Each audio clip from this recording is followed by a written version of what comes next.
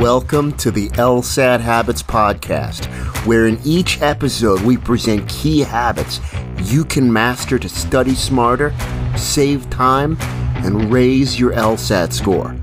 I'm your host and instructor, Jimmy D of JDLSAT.com.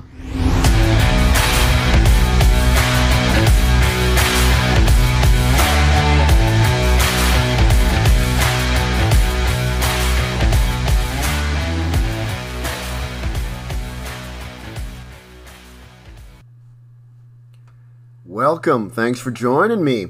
So, today's podcast episode is about one of my favorite books that was kind of the inspiration for this podcast and a lot of my work, and that is the book Atomic Habits. So this is sort of a book club, book review, book summary. It's worth reading. It's written by James Clear. And again, the book is called Atomic Habits, so please do grab a copy, whether it's electronic, on paper, or Audible, or a combination. It's an awesome book. Let me kind of get into why I think this is important. So I often tell my students that a central part of improving on the LSAT comes down to habits. Again, that's why we call this the LSAT Habits Podcast. And, you know, you want your habits, right, to help you get a regular routine so you have a consistent study schedule. But, perhaps even more, you want to be able to consistently, habitually implement what you've learned. So it's not just that, I have to stop and think about it. It's almost automatic. Now, LSAT students in particular have to master a lot of techniques. Ideally, the most effective techniques. Right? But even if you've got the most effective technique, you have to be able to implement it when you're on the clock, when you're in real time on the exam, almost automatic without thinking.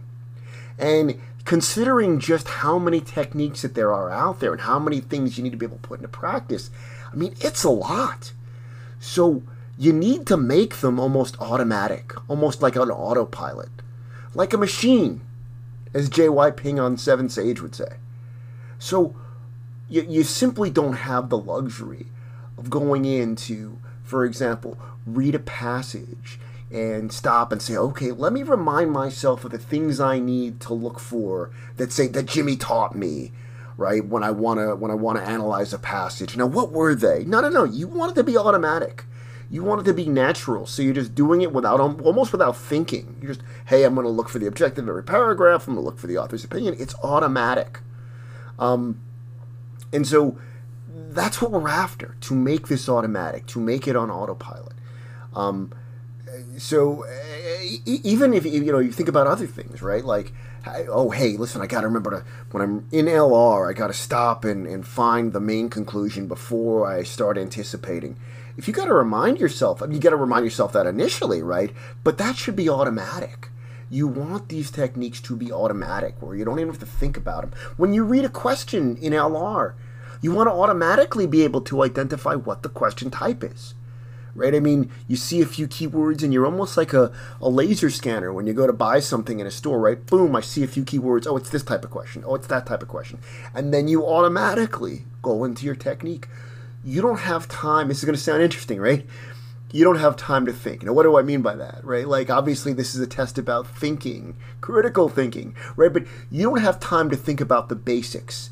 You want those basics and, frankly, some of the more complex techniques to be automatic so you can use your thinking for that really super higher order critical thinking. Now, your technique, you could have the best technique that's out there, but it's only as effective as your ability to implement it. And that means being able to do it automatically, right? Making it a habit without having to deliberately think about it. And again, that's where habits come in. I don't want to give away too much about this book, but this kind of gives you the how. A little bit before this book, there was a really awesome book called The Power of Habit that was written. And I loved it, right? But it was very broad, and I wish they got into more of the nitty-gritty and the specific things that you could do, right? Concrete steps you could take. Atomic Habits does that. So I don't want to give away too much. Check out the book. But it gives you those concrete things you could look for to make something a habit. Even something, I'll just give you a few basic examples, but little things like you want to make them accessible, easier to do, so you're more likely to do them, especially when you're starting out. Right? So if you want to be studying for the exam, right? Like, oh shoot, maybe if I lay out my study books, maybe if I have on my web browser the automatically sets to the course I'm using that's online, things like that, just to make it so much easier for you to more likely be able to do what you want to do. That makes a difference, right? Those cues to reinforce those things that become habits. And a good way to think about this too, I always say, right, when you're first starting to make something a habit, it can be quite uncomfortable. Frankly, a lot of this studying is pushing your comfort zones. A lot of the stuff you need to do is not comfortable. I teach this for a living, and I still feel that discomfort when I'm trying to learn a new habit or learn a new technique. But I try to remind myself, as much as I want you to remind yourself, that sometimes it's a good thing that feeling uncomfortable. Reminds you maybe you're doing something right. I'm not saying everything that's uncomfortable is good, right? But if you know it's what you should be doing and you're feeling discomfort, that might be a sign that you're growing, that you're getting better at it. Now, a good way to think about habits are, right, these things are uncomfortable when you're starting, but the more you practice them, the more you repeat them, and the more you trial and error them and self-correct, then, it becomes more comfortable. The uncomfortable becomes more comfortable, and that's when it becomes a habit. And doing the opposite, those old habits you're trying to get away from, right? Those become more uncomfortable as you move towards your new habits. So again, right, when you're trying to create these new effective habits, they will be uncomfortable at first. And you want to try to push through that, allow that, push your comfort zones. And you'll know you're getting places when it becomes more comfortable to do the uncomfortable, if that makes any sense. So again, the book is Atomic Habits. It's written by James Clear. I highly recommend it. In particular, if you get the written version, if you get the hard copy or I don't know if the audio version has this, but the Kindle version and the hard copy, paper copy, has bullets at the end that lay out the key points in every chapter. And I love that because it reinforces those points. It's a good way to reinforce something, and even if you're taking notes out there, it's a good way to study, right? But the author really makes it very user friendly.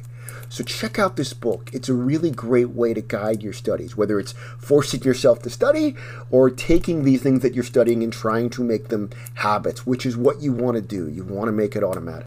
Thank you for listening.